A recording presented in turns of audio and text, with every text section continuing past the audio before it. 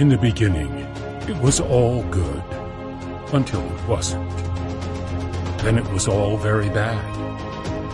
But God provided a remedy for all that had gone wrong by sending His Son, Jesus Christ, the living Word, who became flesh and made His dwelling on earth. And He is God with us.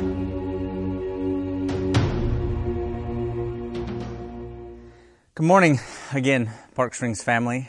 Thank you for joining us this morning for virtual church with all of the adjustments that we've needed to make. We're grateful to be able to provide an opportunity for us to jump in and still worship together, although it be in our own homes. And so again, thanks for the flexibility and just the joy that we've been afforded to still worship as a community of faith, even though we can't be in person with one another, which is something I deeply miss. That's been one of the joys over this whole COVID season for me, is that in the process of even some of the restrictions that we've had to put in place, to be able to see and be around each of you through these last few months has been a real joy. So we look forward to being able to start that again. This morning we're jumping into John chapter 1. Now John chapter 1 is kind of a core theological treatise by the Apostle John about the core implications of what we call the incarnation theologically. It means the presence of God jumping into our lives, our routines, the brokenness and emptiness of this world. There's this intrusion of the second person of the Trinity, Christ Himself, coming in the form of a baby. And I know that we're fairly familiar with the vast amount of stories about the baby in the manger, and Christmas just elicits so much of those feelings and significance of this moment. But I want to draw us to a place deeper this morning. I want to move us to an area of really the implications of the incarnation. Jared did an amazing job last week in drawing us through specific places in the Old Testament, reminding us that God created us to be with us. That the act of creation itself, in this relational goal of God to be not only in the midst of His creation, but with the people that He created. Now, sin had fractured that, but it didn't stop the purpose of God in moving towards and finding and working out ways to be with His people. I think as I think about history as a whole, I think we find ourselves maybe balanced in two different directions. One, history is a story of remarkable rebellion. That just throughout the course of not just the Old Testament, but history as a whole, there's been this level of defiance and rebellion that has been taken against God and His plan and His perfect purposes within the context of the world. So on one side, you have certainly a level of just remarkable rebellion. And on the other side, you have just aspects of boundless or limitless grace. I mean, it just as we read the Old Testament and we begin to flourish and feed ourselves with the reality of God's intrusive work, we get stories like Noah. The description in the book of Genesis is that violence and difficulty and corruption was the order of the day, that it was just running rampant. So much so that as God intervened in His purposefulness, He called out Noah in the midst of a relationship, gave Noah plans and purposes, and through those plans and purposes, the purpose was the ultimate furthering of his humanity, that which He created for the purpose of relationships. Just like Jared said, we're going to be beating this drum. God created us to be with us. I mean, you move beyond the story of Noah and you think of the significance of the story of Daniel and all of this challenge that he finds himself in. A society that is somewhat anti-God of the Old Testament, placed in a position of authority as he's used by God to begin to help reshift not only the culture, but really move towards an understanding of who the real true God is. There are consequences after consequences and struggles after struggles as he stands for his faith. The reminder, though, is that in all of those moments, God consistently moving towards his people to bring them to himself. Right? Even the story of Jonah, you get this sense of Jonah at the end of the book knowing the character of God. And because he's so aware of the character of God, he runs away. The story of Jonah is this clear indication that when we know the depths of God, what we end up realizing is that God has the power to save anyone. Jonah runs because he has a really difficult time with the understanding of who Nineveh was, and the people there were full of corruption and deceit and divisiveness and all of these things where there was just violence upon violence. And God calls Jonah out to be a messenger of truth. And Jonah says, I didn't go because I knew that you would save them. You see, there's this sense in which as we're beginning to grow in our understanding of the character and the nature of God, what it does is it compels us to a radical reality that those two things through the context of history remain the same. Radical, remarkable rebellion and boundless, limitless grace. There's a sense in which the activity of God is moving towards his creation and his people. The incarnation serves as the real pinnacle of that declaration. Between those two extreme realities of remarkable rebellion and limitless grace, you get this perspective of God again intruding in the most real and surprising of ways. Although the Old Testament had promised that this would exactly be what would take place, what we find is this an action of God to pursue his people in such a way that his pursuit results in drawing them near. God has many plans throughout the world, not the least of which is his own glory. But I would also say secondarily, to draw his people to himself. That's why God with us is such a crucial day-by-day reality. Like this, when we talk about Christmas and we talk about the Christmas season and we're even discussing Advent and all of those components of what we would suggest are things that are a part of our ritual and our tradition, we can't lose sight of the impact, the absolute radical, paradigm-shifting, life-altering impact of God with us. It's even an aspect of his name when we talk about Emmanuel. We're describing this sense that God himself has chosen to be with his creation when they are undeserving of his presence. You see, that's the radical rebellion piece. That there's a knowledge and an understanding of the brokenness and the distortion and the fractures that have happened in this world, the willful sin against God's created order. And then the actions of God to move towards his creation and his people in limitless grace. God created us to be with us. It's the theme of what we see in almost every page of the Old Testament, these radical appearances of Christ in the Old Testament showing up in such a way where they're able to see the reality of who God is and his desire to be with them. That it's in those most difficult moments where the people themselves are crying out for God, where he enters in, not with just sage advice. He enters in with his presence. And so we hold that as such a core reality of the work of God pursuing his people in the Old Testament. God created us to be with us. Then it moves us to the New Testament reality. Luke 2 certainly gives us a great story of all of the events of the presence of Jesus, the incarnation, the birth narrative of how Jesus shows up on the scene through the Virgin Mary and all of the implications of everything that took place. I want to move just away from the narrative itself and jump into the theology behind the narrative. Thus, John 1 becomes a central point of connection between remarkable and radical rebellion and limitless, boundless grace. If you have your Bibles, I'd appreciate it if you'd open to John chapter 1.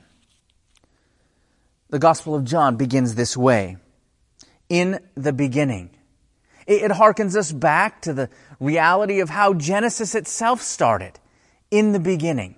Right? That there's this sense in which God is continuing, based on His character, to intrude, create in the Old Testament, intrude in the New Testament, into the world where the things that He speaks are those things that bring life. Right? In Genesis chapter 1, the communication of in the beginning was so essential. It was this spoken word in which God Himself, totally, eternally pre-existent, never created, speaks and things come into being. John chapter 1 wants to attach our minds and our hearts to that very point, because now what he's going to communicate is that very same thing is still true. As God speaks, life is created. As God speaks, light is penetrating into the darkness. As God speaks, we as His creation are recipients of the very characteristics and aspects of God's character.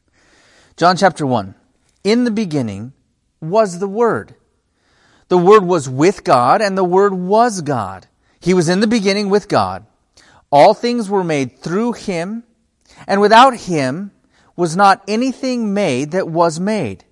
In Him was life, and the life was the light of men. The light shines in the darkness, and the darkness has not overcome it. There was a man sent from God whose name was John. He came as a witness to bear witness about the light, that all might believe through him. He was not the light, but came to bear witness of the light. The true light, which gives light to everyone, was coming into the world. He was in the world, and the world was made through him. Yet the world did not know him. He came to his own, and his own people did not receive him. But to all who did receive him, who believed in his name, he gave them the right to become children of God, who were born, not of blood, nor of the will of the flesh, nor of the will of man, but born of God. And the Word became flesh and dwelt among us. And we have seen his glory as the only Son from the Father, full of grace and truth. John bore witness about him and cried out, This was he of whom I said, He who comes after me ranks before me because he was before me. Verse 16. For from his fullness we have all received grace upon grace, boundless, limitless grace. For the law was given through Moses, grace and truth came through Jesus Christ. No one has ever seen God, the only God, who is at the Father's side. He has made him known. So as John begins to theologically clear up for us the impact of Jesus' entrance into the world, the incarnation itself, we come to this place where he's highlighting and addressing characteristics of who God is that would lend itself to be able to understand the impact that the incarnation has. The impact of Jesus' intrusion into the world. So he starts off by providing for us in the first 3 verses just characteristics. When we think about in the beginning and we think about who God was, the pre-incarnate Logos, if you will, the Word itself, John tells us that it's always that Jesus has always been around. That in the context of everything that's taken place, there is not a moment where Jesus has been created. Jesus has chosen to intrude into the world as the second person of the Trinity, but he's always existed. He tells us that he is light and life. And in the process of that, everything has been created through him, don't miss it, and for him. there's just such, Colossians chapter 1 gives us that same indication that all of the characteristics of God are not just marching as God is carrying through His plan, that Jesus was a part of the creative reality in Genesis as much as He's part of the now life-giving reality as He's intruded into the world through the form of a baby in a manger. And now He's moving us to the reality that it's not just that He created things so that He could carry His plans through. But there's an aspect of He's created these things also for Himself, that the plan and purposes of God is to bring all of creation to Himself, and that in the context of all of that you and I who have professed faith in Jesus Christ are part of that plan where we've now been grafted in. We've now been connected with the truth of who God is, and now we are recipients of light and life. Christ is the one that's working in these ways where He has and is light and life. All things were made through Him, and without Him was not anything made that was made. In Him was life, and the life was the light of men. That light shines into darkness, and the darkness has not overcome it. So He's moving us not only to this creative reality that Christ is the source of life Himself. He's the source of light itself. In the process of that, we're getting this sense of power.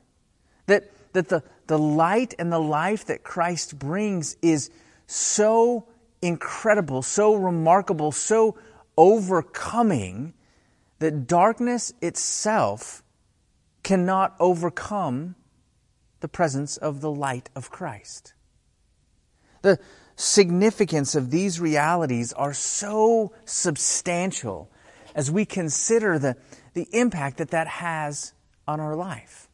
So we would say, right, if what John is saying is true, which I unashamedly and unequivocally believe it is, it's authoritative, it's absolute, then any moments where we find ourselves feeling like there is darkness surrounding us, the reality is that the presence of Jesus is the antidote to that darkness. That there's this relational movement towards Christ, away from ourselves, that begins to push out this vacuum of darkness. Darkness can't exist in the midst of light.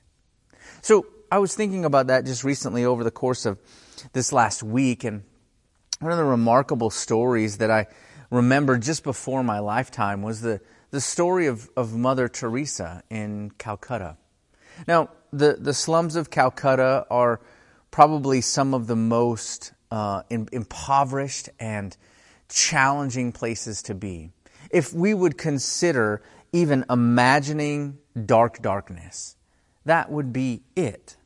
The reason Calcutta was made more public and moved to the forefront of our minds was because of the work of Mother Teresa.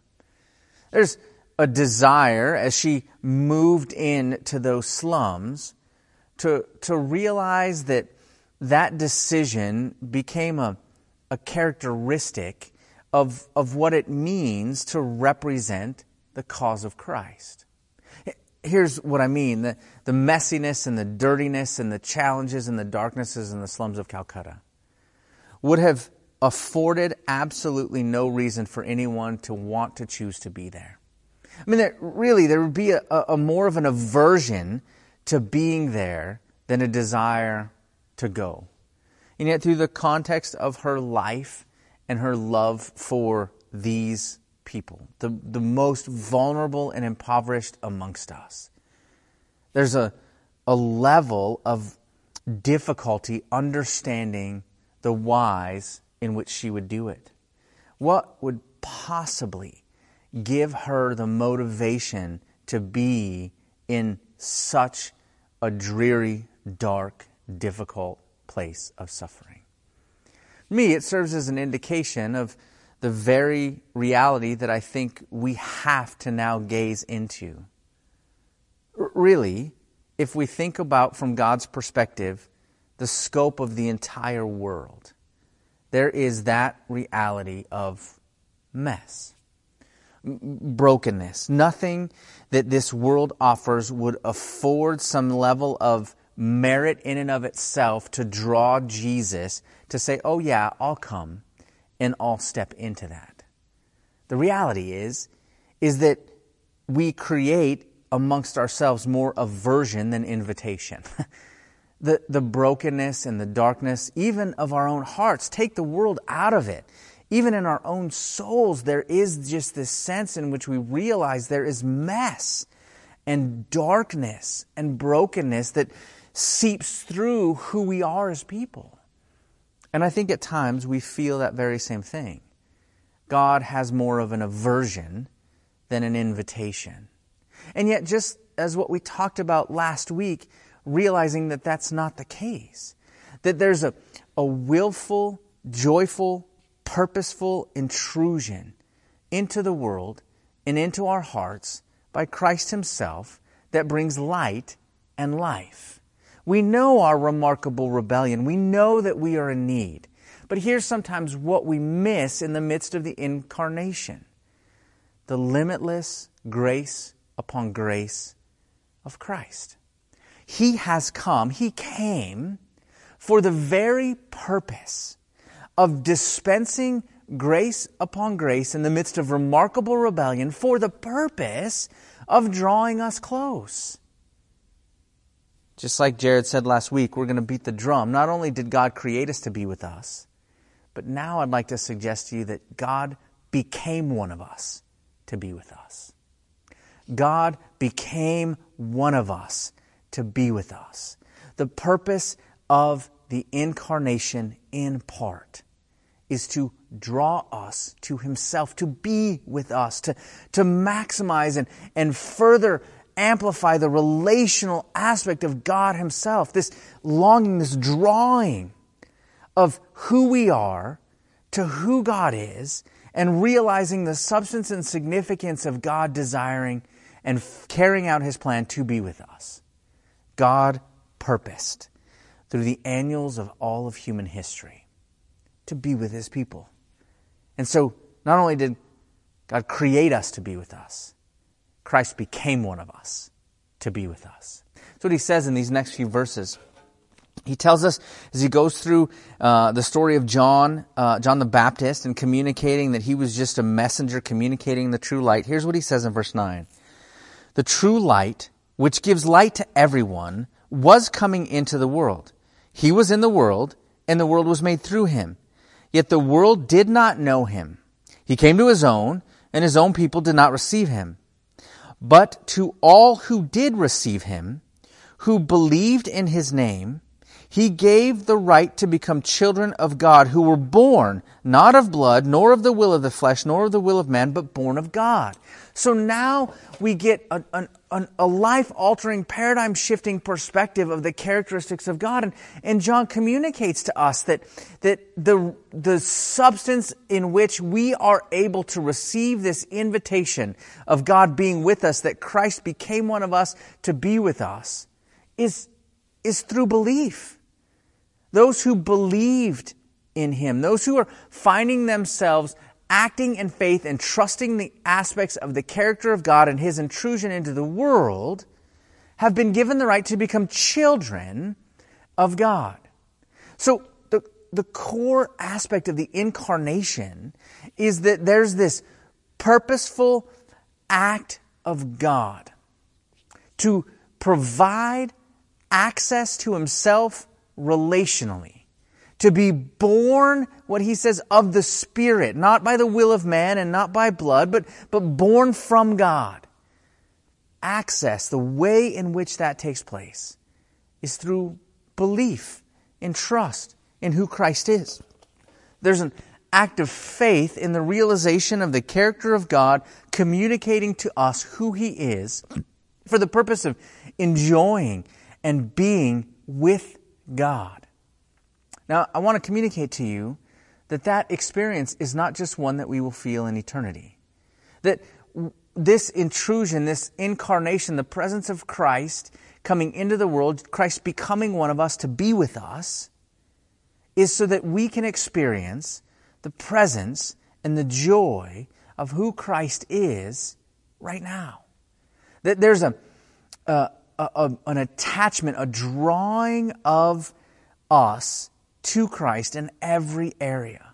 That the ultimate end goal of every challenge, struggle, problem, difficulty, falsehood that we face in the midst of our life has its end goal and to draw us closer to God. That there's an invitation to be with God, not to just do things for Him. Christ became one of us to be with us. There's a quote I'd like to read for you from a scholar, and he says this. This is a sketch of our world, he says. He has created humanity and in a unique way given us light. But we have chosen deadness instead of life, and as a result, we got darkness instead of light. We're now functioning, he says, with intelligence without faith, moral sensitivity without truth, spirituality without a spiritual life. But Christ has come into that situation as the origin of all life and light to switch us on again, to give us truth, to give us life. He asks not only that we believe in Him and that we trust Him and that we follow Him. He asks only that we believe in Him, that we trust Him, and that we follow Him. But some people incredibly choose darkness rather than light. This Christmas, you have a simple message for them. I came to bring light into the world. I think that that's where he begins to take us next, as he starts to not only just unfold, as he did in the first part of the chapter, right, about the characteristics of God and the significance of what our response is and why that response is rational and why it makes sense to move towards the invitation that Christ offers. But now he lays it down for us in these last few verses in verse 14 and tells us the implications of really what this means for our life. The Word became flesh and dwelt among us. Christ became one of us to be with us. And we have seen His glory. Glory as of the only Son from the Father. And here it is, full of grace and truth. The aspects that John decides to highlight for us in the incarnation, in the presence of Christ becoming one of us to be with us, are two things: grace and truth. There's a reality that the truth in which Christ brings to the table is an accurate assessment of the things around us in our world and even of our own hearts. We can trust the authority and the absolute truth of God's Word in such a way that it peers into our soul and gives us an accurate assessment of the brokenness and dysfunction that we face. But then that's married with grace. This sense in which that truth of who we are and the depth of our needs and brokenness doesn't cause an aversion of God against us, but opens the door of an invitation of God towards us. God invites Himself, God invites us to Him. And so the significance of that reality is just overwhelming. He tells us in verse 16, "For from His fullness we have all received grace upon grace." Limitless grace. From His fullness. From the fullness of the character of who God is and the presence and intrusion theologically of the incarnation, is that God Himself became one of us to be with us.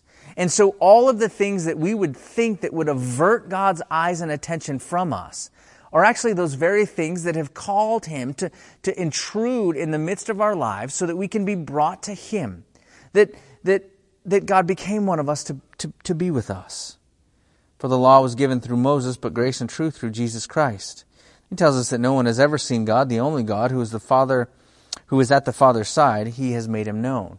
And so now this perspective of the presence of Christ in the midst of our lives and the reality and the implications of what that means are just remarkable. This is how Charles Haddon Spurgeon says it. Emmanuel, God with us, in our nature, in our sorrow, and in our life work. in our punishment, in our grave, and now with us, or rather we with him, in resurrection, ascension, triumph, and second advent splendor. Like everything changes as we think of the impact and the potency of the incarnation. God became one of us to be with us. God created us to be with us. Now God became one of us to be with us. And so we see this rolling out of this invitation of intimacy that it's so highly relational. And so what I want to do is I wanted to try a bit of an object lesson today. And I don't know how well this is going to work, but I'm certainly going to give it a shot. I was trying to think about how we understand life. And just, maybe it seems overly simple, but so often I think we find ourselves trying to figure out how to even describe this journey we're on. And in the context of even my own life and even the people that we meet with regularly and just all of us, we're navigating so many different challenges and so many different things. So what I wanted to do is put those in two different categories. The reality that I think we live this life, this journey that we're on while we're in this world between two different, very significant needs and situations. I think we find ourselves in the midst of living amongst two different realities that seem to be opposed to one another. Deepest hurts and deepest hungers.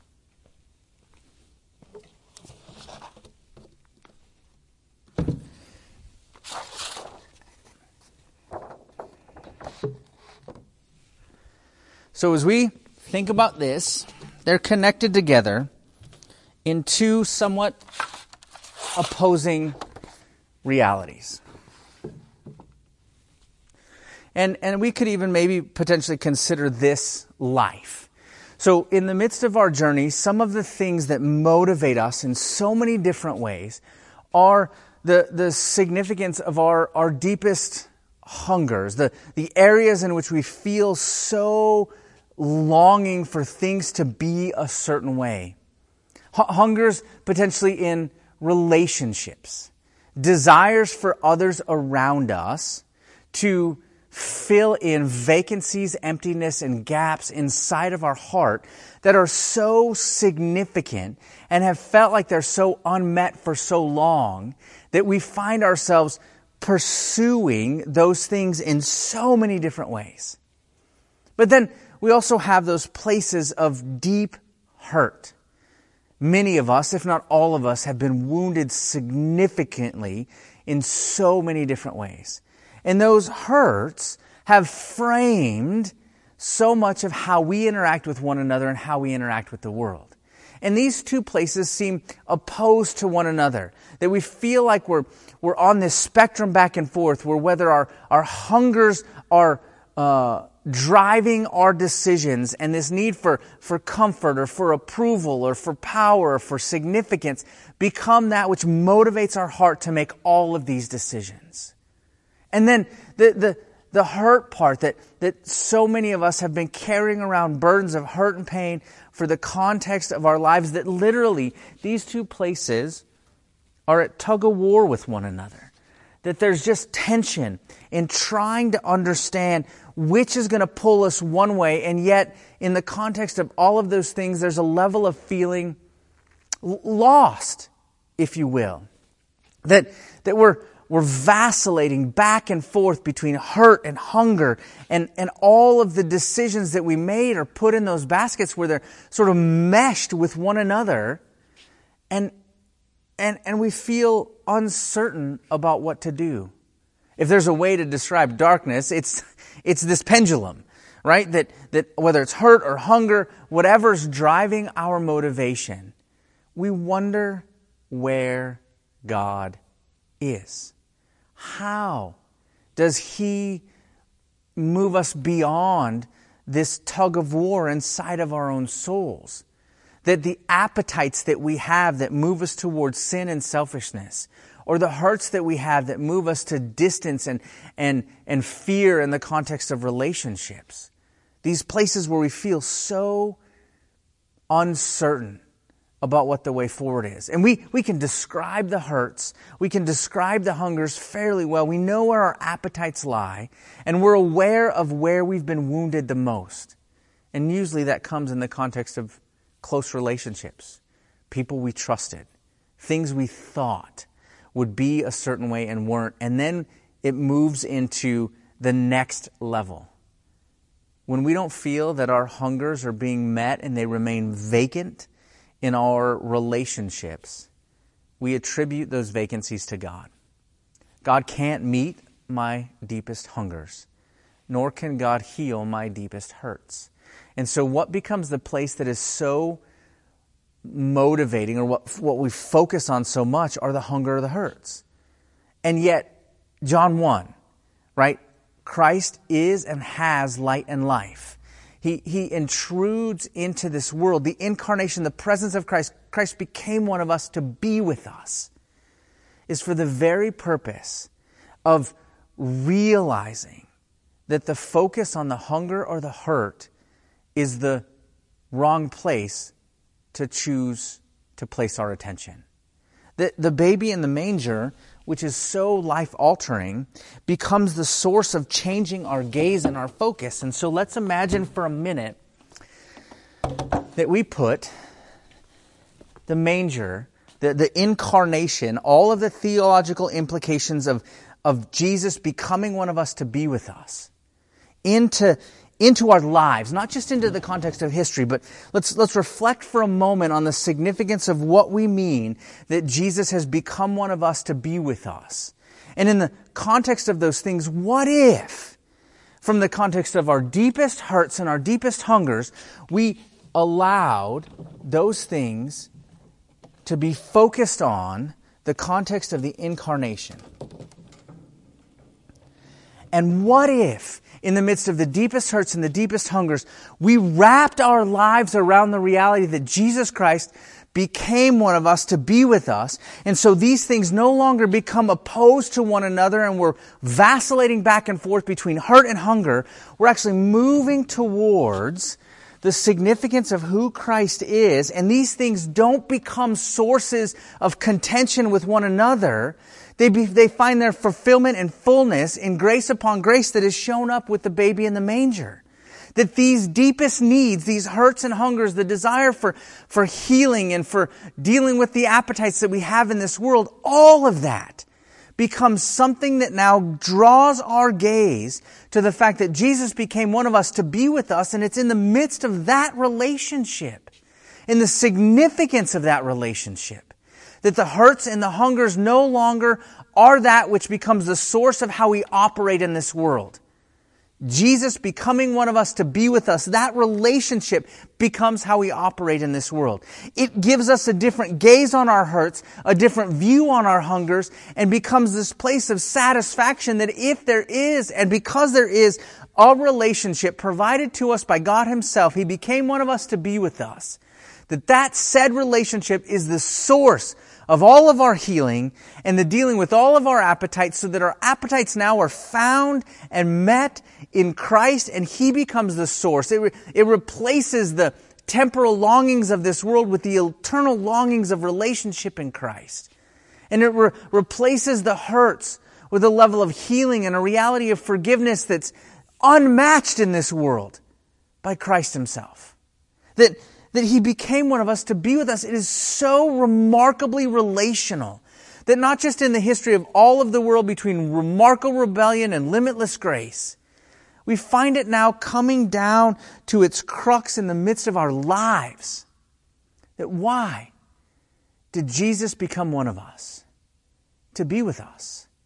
So in the journey of all of our lives, from our deepest hurts to our deepest hungers, we find ourselves realizing that intimacy and connection and relationship with Christ Himself, through faith we become and described as children of God, born of God. That means the things that will result from the hurts and hungers is for the glory of God and the purpose of God. Our suffering, our challenges, the darkness we face, the limitations that we have, the hurts and the hungers that we live in this world, make no sense outside of the incarnation. That if all of these things are drawing us into that place where Jesus became one of us to be with us, the purpose of knowing that God will glorify Himself through the context of that relationship and continue to draw us close. You are not alone in your hunger. You're not alone in your hurt. But in the context of all of those things, our focus is not just primarily on those things.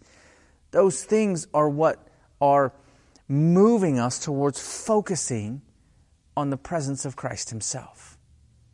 Through this holiday season and all of the craziness that's taking place in your life and mine, and the world around us, would we not forget that Jesus became one of us to be with us? Let's pray.